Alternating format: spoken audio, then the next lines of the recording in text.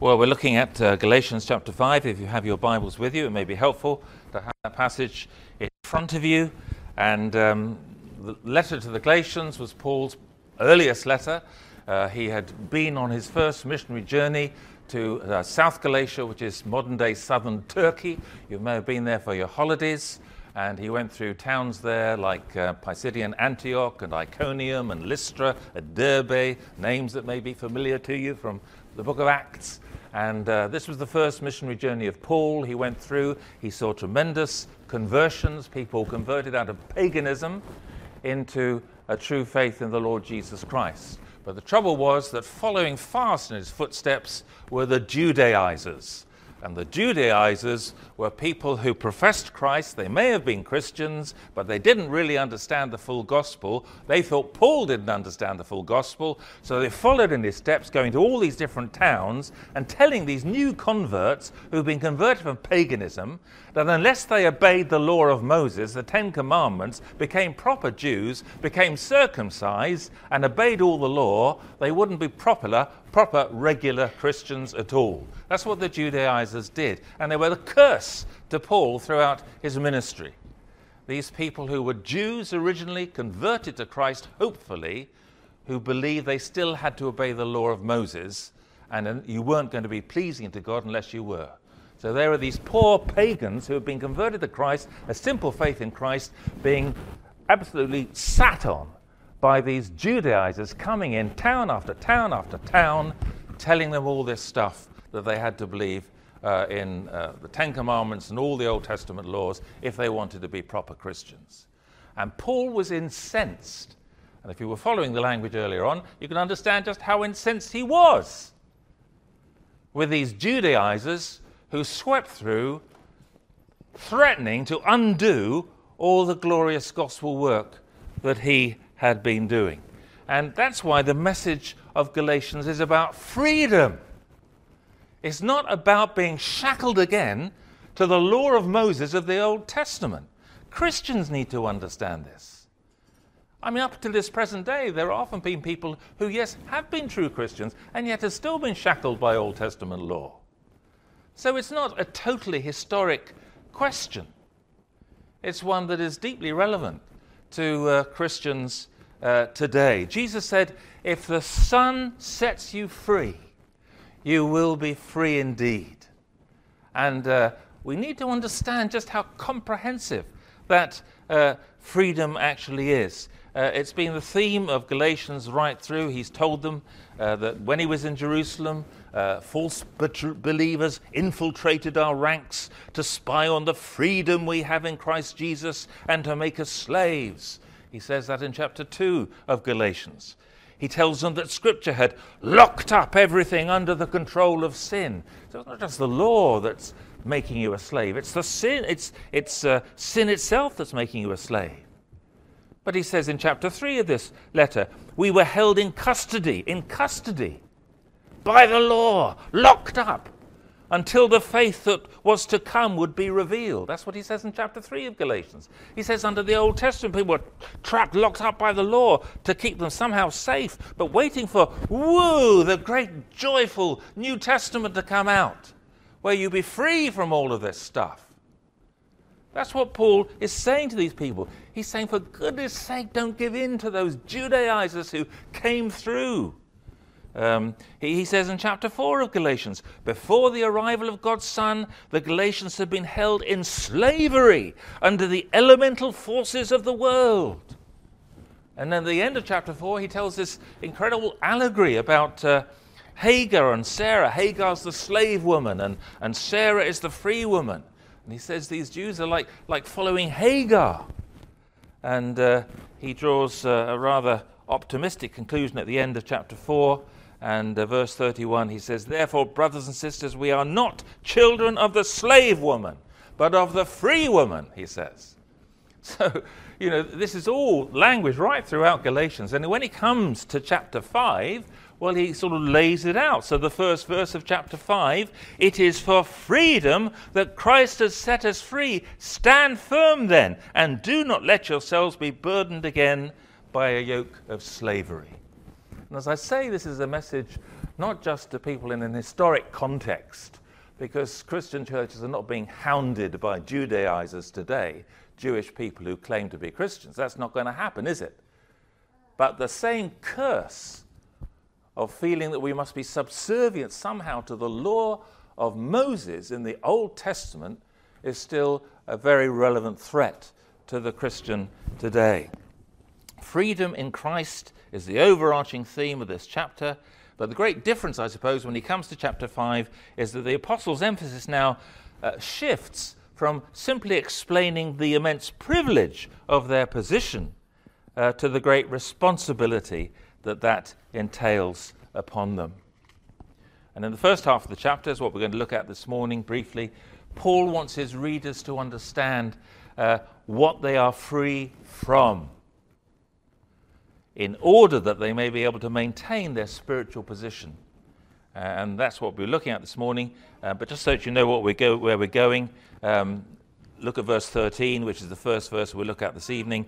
You, my brothers and sisters, were called to be free, but do not use your freedom to indulge the flesh. Rather, serve one another humbly in love. So this evening we're going to look at what Christians are free for. So this morning, what Christians are free from. My wife's got an addiction to gluten, so not an addiction to gluten, an allergy to gluten. I don't think anybody's got an addiction to gluten. Anyway, she has this allergy, this gluten allergy. So when she goes in the supermarket, she's always looking for the free from shelves. And when she's found the free from shelves, she will find the things that are free from gluten, which she can eat. And I think is horrible. But anyway, there we are. And so what we're looking for, we're looking on the free from shelves this morning.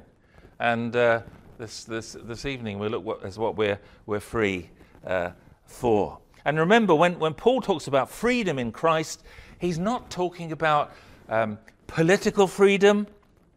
It may relate to political freedom, but he's not directly talking about political freedom in any way at all. He's not talking about any form of physical or material freedom. The words freedom and slavery that are used all the time in Galatians are used merely as metaphors, as pictures for something far more important. He's speaking of true spiritual freedom. The true spiritual freedom that Christians enjoy because they know they don't live under the threat of God's judgment. I hope you know that. You do not live under the threat of God's judgment. You're free from that. They know that their sin has been fully judged and paid for when Jesus died on the cross. Do you know that? Your sin has been fully paid for, completely, once and for all, by Jesus when he died on the cross. They are free because they know their salvation has therefore nothing to do with their performance. If you're a true Christian, you should know that. If you don't, I'm telling you now to free you up on this point, which is so vital. Your salvation does not in any way depend upon your performance in this life. Thank God for that, you should say. Because God does not forget the things you want to forget in your life. I praise God often that he has saved me from all the things I've done since I was a Christian, rather than the things that I did before I was a Christian. I was converted when I was in my young 20s.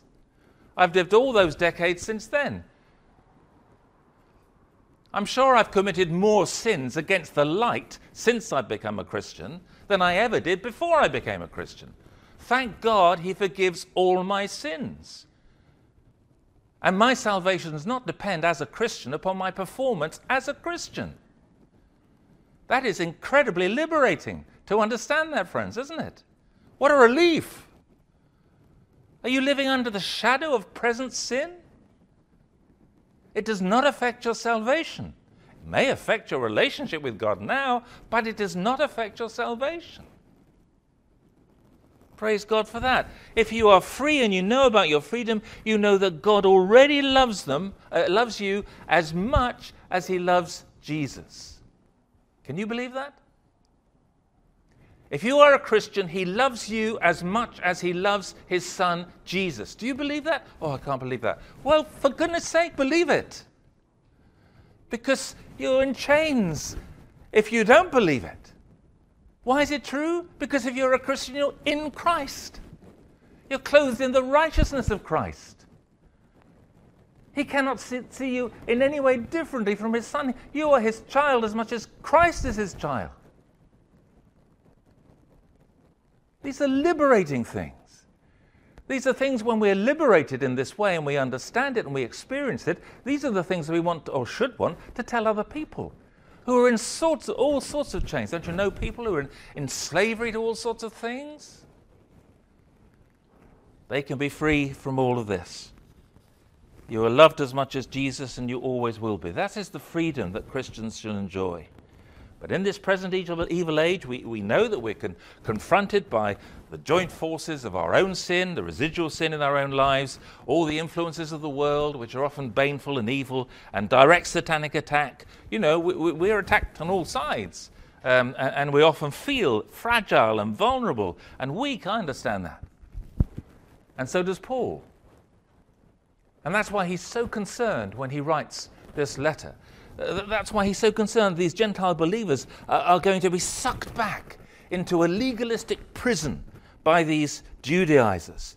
Verses 2 and 3 in Galatians 5, he says, "Mark my words, I, Paul, tell you that if you let yourselves be circumcised," which is what the Judaizers were saying, oh, you ought to be circumcised, you men, if you want to be proper Christians. Oh, yeah, we're Christians. And I think you are, but Paul, he just told you the easy bit. We're telling you the harder bit now that follows, which is that you've really got to obey the law of Moses. And that starts off, of course, by being circumcised. "Mark my words," says Paul, "I, Paul, tell you that if you let yourself be circumcised, Christ will be of no value to you at all. Again, I declare to every man who lets himself be circumcised that he is obligated to obey the whole law." He says, you've gone back to Judaism. You're bound to obey the whole law. He said in chapter 3 and verse 10, "All who rely on the works of the law are under a curse, as is written, cursed is everyone who does not continue to do everything written in the book of the law." So if you start thinking you have to obey something in the book of the law of Moses, then you're going to have to do the lot. Because you break a bit of the law, you've broken the whole law. You drop a lovely glass and just have a little crack in it, the glass is ruined. You break just one bit of the law, and the law is broken. That's what the Jewish position was, the Judaism position was. And of course, it's very instinctive for us to think in this way. I naturally believe that I must obey God's laws if I want to be saved. That's the natural position, isn't it? If you were to ask anybody in the street who wasn't a Christian, didn't pretend to be a Christian, and you say, well, if there was a God, what do you think you'd have to do to be saved? And you'd say, well, I think I'd have to obey God. I'd have to live a good life. I'd have to do that. Earn my salvation in one way or another. That's the natural thing. That's the instinctive thing. And of course, once I've headed down that road, there's absolutely no stopping. And what is certain, that I will never, ever be good enough. No one who goes down that road ever thinks they're good enough. Even the most fervent Jew, if you asked them whether they were good enough for God, they would say, well, I don't think so. So they'll never be certain of salvation, obviously. And indeed, they can't be certain of salvation because there is no salvation that way. There's no stopping. It's a prison which Christ has come to free us from. But if we reject that way out that he provides, all that we shall be free from is Christ himself and his saving grace. That's what he says in verse 4. You are trying to be justified by the law. You who are trying to be justified by the law have been alienated from Christ. The only thing you're going to be free from is Christ. You have fallen away from grace. It's a terrible thing, isn't it? You're going to prove in the end that you never really were a Christian. You must understand fully and perfectly that you cannot, you must not go back along that path. You have rejected that path of obeying the law of God for your salvation and as a way of pleasing God. You've rejected that path. This is a radically new path, where Christ has fulfilled the whole law. Don't you try to gild the lily. Don't you try to improve what Christ has done. It means you don't understand how totally he's done it for you. You cannot be saved by obeying the law of God. That's what he's saying here. It's all down to saving grace. Trusting in our own good works separates us from Christ. Instead, we have to place all our faith exclusively in him. And as I say, coming to this conclusion is counterintuitive. This is why we need the work of God, the work of the Holy Spirit in our hearts, otherwise we don't understand it. Verses 5 and 6 in this passage. For through the Spirit, this is the work of the Spirit inside us, through the Spirit we eagerly await by faith the righteousness for which we hope. For in Christ Jesus neither circumcision nor uncircumcision has any value. The only thing that counts is faith, expressing itself through love. And of course, we talk about justification through faith alone. I may know I'm justified by God through faith alone.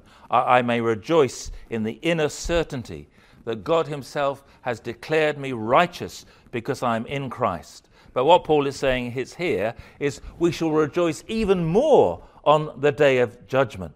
Verse 5, through the Spirit we eagerly await by faith the righteousness for which we hope.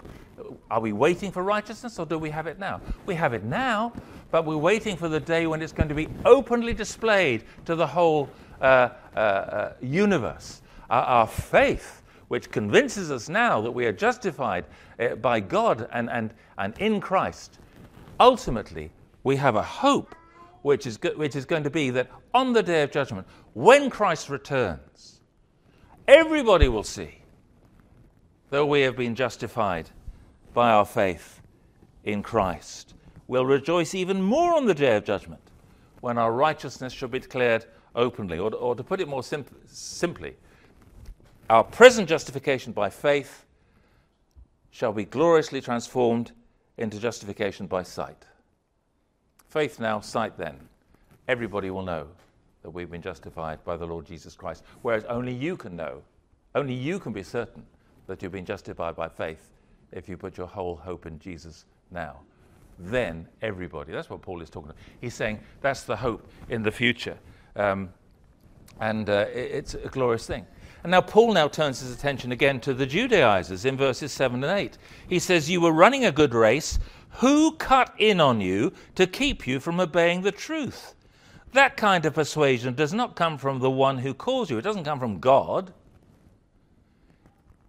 He's just told the Galatian believers to get rid of the slave woman and her son. That's the allegory of Hagar and Sarah at the end of chapter 4. He says, get rid of Hagar. What he's saying is, get rid of the Judaizers. If you don't banish Hagar, as Abraham banished Hagar, if you don't get rid of the Judaizers from among you, if you don't stop listening to them, you are going to be infected by them. Until you're free from those Judaizers, then you will not be free from all their malign spiritual influences. And Paul here compares the Christian life to a race, but he says, look, this race is a marathon, it's not a sprint. And he says, during this marathon race, which is the Christian life, there are plenty of opportunities for even well-meaning people and even innocent activities to unintentionally cause us to stumble. And therefore we need to be constantly asking ourselves where these influences that seem to be throwing us off track come from. Is there anything in your life which is causing you not to live the Christian life as you know God wants you to live it? What are those activities? What are those relationships? What are the things you think about? What are the hobbies you have that are turning you away from Christ? None of these things need necessarily turn you away from Christ if they're not evil. I'm not saying don't have hobbies, don't do this, don't do the other. Of course not. But maybe it's just the way you do them. Maybe it's the time you do them. Maybe there are all sorts of things in your life which are throwing you off track. These are the things that Paul is talking about here. He says you've got to get rid of these things. Just as you get rid of Hagar, they got rid of Hagar, Abraham did, in the Old Testament. And we need to ask ourselves, am I depending upon the Lord as once I did in my life? Is my hope entirely in Jesus? Is everything I do based on a firm faith and trust in Jesus? Or am I sometimes deliberately forgetting Jesus so that I can do something? It's a question you need to ask yourself. Now, we all know what is right and wrong in our lives. You know, if you're a Christian, the Holy Spirit is always telling you what is the good thing to do and what is a bad thing to do. You don't need to tell real Christians what is good and what is bad, because the Holy Spirit is the witness in your heart. So you know what is right and you know what is wrong. The question is whether you're going to do what is right or what is wrong. Now, we're going to look at that in more detail this evening, so do come back if you want to know how to know the difference and how to battle it. But there it is. So Paul is saying here, you've got to remember various things. Look at verse 9. He says a little illustration here. He says, a little yeast works through the whole batch of dough. If you make bread, you know all about that. And this well-known biblical saying, it's in quotation marks in the Bible here, a little yeast works its way through the whole batch of dough, usually refers to something bad, something pernicious. That's why the bread of the Passover feast, for example, had to be free from yeast. That was an illustration of how, pervasive sin can be in our lives. The idea here is of the pervasiveness of wrong thinking on vital matters. He says these Judaizers, they're going to poison you with their ideas that you've got to obey the law of Moses. That it's like cancer cells. Yeast multiplies in the dough. And just as in cancer and various types of cancer, early stage surgery remains by far the most effective form of sorting the cancer out if it's applicable, so we must cut out from our lives any diseased thinking or activities that will inevitably cause us to stray even further from a simple trust in Jesus. The Christian life is basically incredibly simple. It's trusting Jesus every day. There's nothing complicated about it. The problem comes when we don't. And there is still this old nature within us that causes us to do that. Oh, I know that's not pleasing to Jesus, but I can't give it up. I can't give up that relationship. I can't give up doing this. I can't. Well, every time you say that, of course, you turn your back upon the Lord. The great news is that every time you turn back to the Lord, you see him smiling. You never see Jesus except when he's smiling. Because if you turn your back on him, you're not looking at him at all. Turn to him, he turns back to you. Instantly. That's the great thing, isn't it? You don't have to do penance. You can turn from whatever sin is in your life that is keeping you from Christ instantly, and you receive the smile of Jesus. That's the great thing about it. You haven't got to work your way back into his pleasure any more than you had to work your way into his pleasure in the first place. See? It's a great thing, isn't it? And yet we give ourselves so much trouble. I'm sure I can say with the Apostle Paul in verse 10 here, the beginning of verse 10, he says, I am confident of the Lord that you will take no other view. I am confident in the Lord that you will agree with me on everything I've said so far. And then he goes on to say in the second half of verse 10, the one who is throwing you into confusion, whoever that may be, will have to pay the penalty. You stay free from confusion, and God himself will judge those who are trying to throw you into it. If there are people or situations, influences, maybe family members, friends, who are trying to turn you away from a simple faith in Christ, love them. God will avenge if necessary, but the fact is we stay away from confusion. But then Paul closes this passage by returning to the subject of circumcision. Look at the verses 11 and 12. Brothers and sisters, if I am still preaching circumcision, why am I still being persecuted? In that case, the offense of the cross has been abolished. As for those agitators, I wish they would go the whole way and emasculate themselves. Don't worry, parents, I'm not going into that. But the fact of the matter is that Paul is feeling very strongly at this point about these Judaizers who are trying to persuade these new Christians converted from paganism into Judaism. Pretty strong language even for Paul. But you see, the eternal destiny of these Galatians is at stake. And perhaps we could all do with a little more outrageous, righteous indignation in these days of ours. There are a lot of things to have righteous indignation against. And maybe we should be more outspoken. We're so concerned about not offending anybody. Well, frankly, I don't think you can go through the Christian life without offending people. I don't think you can. Is that your aim? To go through life without offending people, or to go through life without offending God? Which would you rather do? And a lot of Christians today, quite frankly, choose the first. They say, well, I'm a Christian, I don't want to cause problems here or difficulties here. I can't say this, that, and the other. That preacher this morning, he was rather fierce. I wish he'd just given us a few homely, nice truths to take home that we could comfort ourselves with. But you obviously haven't read the New Testament, if that's what you think. Do you want to spend your life offending God or life offending people? I'd rather spend my whole life not offending God. I don't succeed, but I can genuinely say that's what I want to do. And the question is whether we want to be in that situation or not. Sometimes we need to speak out. I think in this day and age in which we are, we need to speak out more. The little social, it's fine in church because you don't have much to speak out against, I hope. But when you're in your other social circles, when you're in your flower club or your sports club or whatever it may be, and you're mixing with people in the world, and the things that they're saying and the way they're acting, what do? Do you just conform to them then? Are you a different people? You conform to the culture of the church when you're in church, and you conform to the culture of that club or society or whatever it is when you're there. Is that how you do it? You just go with the flow. Well, that's not what Paul would do, is it? It's not what Jesus would do. It's not what we should do. We're not there to be unpleasant people. We're there to be attractive for Jesus. But we do need sometimes to stand up and make our points. If somebody says something, you could say, well, I really rather you wouldn't speak like that, or whatever. I don't know. You do it in the way that's right for you.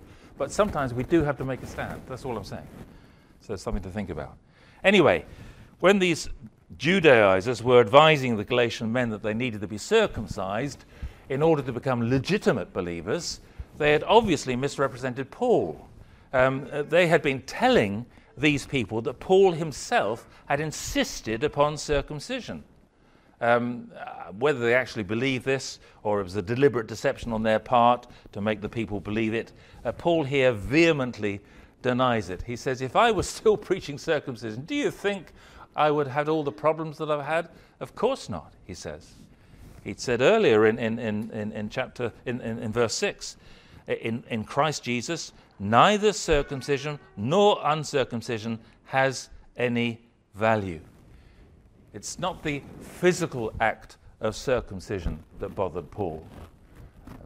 Perfectly all right for men to be circumcised. They might be circumcised for all sorts of reasons, medical reasons, whatever it may be. It wasn't the physical act of circumcision that bothered Paul, but its ritual significance. This is what he's saying in verse 11. Brothers and sisters, if I am still preaching circumcision, why am I being persecuted? In that case, the offense of the cross has been abolished. If Paul, what he's saying here is this, if I was still preaching circumcision as once I had done as a good Jew, that it was vital for obeying the law of Moses, if I still preach circumcision in that way, if Paul is still teaching that the way of salvation lay through obedience to the commands of the old covenant, then there would be two consequences. One is he wouldn't be persecuted, and unbelievers, both Jews and Gentiles, wouldn't be offended. After all, nobody minds. If you tell them that God will bless them if they're good and do what God wants, no one's going to complain about that. They say, well, good for you. You carry on. No one minds if you tell them that God will bless them if they're good. But the terrible offence of the cross, the word is scandal, rather appropriately, I think. The terrible scandal of the cross is that it replaces law with grace as the only means of salvation. And that is why the cross affronts people. That is why the cross confronts human pride, because it says that we are lost in our sin and cannot save ourselves. Only God in Christ can do it. You cannot keep the law of God. You cannot please God because you are a sinner. God is perfect and you are not. God is not going to allow anything even remotely imperfect into heaven, is he? Why would you? If you were God, you'd spoil heaven. Oh, there's some imperfect things in heaven. No, there isn't. Well, if you're slightly imperfect, you're a slightly cracked glass, you're not going to heaven. You sinned just once. The whole law is broken. The Jews were right in that, weren't they? That's why we have to be in Christ, who has perfectly fulfilled the law. And the only way of salvation is through saving faith in Christ alone. Our salvation does not depend upon our performance. So important to be able to understand that. And in fact, he says, why am I still being persecuted? If I was preaching circumcision, nobody would be against me. But persecution is the one thing in this passage that the faithful believer cannot and should not be free from. As Paul says elsewhere, everyone who wants to live a godly life in Christ Jesus will be persecuted. In this world, we must either go with the flow or swim against the tide. Let's not do the easy thing. It's the Apostle Peter, isn't it, who says, if you are insulted because of the name of Christ, you are blessed, for the Spirit of glory and of God rests on you. Have you ever been insulted because of the name of Christ? That's a good question. It's a question about how faithful you've been as a Christian in your daily life, I think. Have you ever been insulted because of the name of Christ? If you have been, you are blessed. Blessed. For the Spirit of glory and of God rests on you, says Peter. But let's end this morning by returning to Paul's wonderfully encouraging words in verses 5 and 6, which we glossed over a little bit. But here I'm going to finish with this. Verses 5 and 6. For through the Spirit we eagerly await by faith the righteousness for which we hope. For in Christ Jesus neither circumcision nor uncircumcision has any value. The only thing that counts is faith expressing itself through love. And this passage is a lovely little passage because it's one of those passages in the New Testament which includes that famous triad of faith, hope, and love. You might think of 1 Corinthians 13, faith, hope, and love, but the greatest of these is love, and so on. But there are quite a number of passages in the New Testament where faith, hope, and love are put together in different ways, in different orders, for different reasons, but they always form a beautiful section of the Scripture. Here's Paul's favorite triad. Faith comes first. Faith, according to verse 5, inspires hope. And faith, according to verse 6, expresses itself in love. And this, says Paul, is ultimately all that matters. You have to start with faith. That's where the Christian life starts. You start with faith in the Lord Jesus Christ. Faith leads to hope. My God, we need hope in this world today, don't we? And the Christian hope is of the return of Christ, and that ultimately everything will be put right, and it will be. It will be. Faith gives birth to hope, and faith expresses itself in love. And we'll see more of that this evening. But here it is. This, says Paul, is the only thing that ultimately matters. When we are truly standing firm in our Christian freedom, when we have truly replaced the yoke of slavery with the easy yoke of Christ, we not only find rest for our souls, but we also discover what this freedom is for.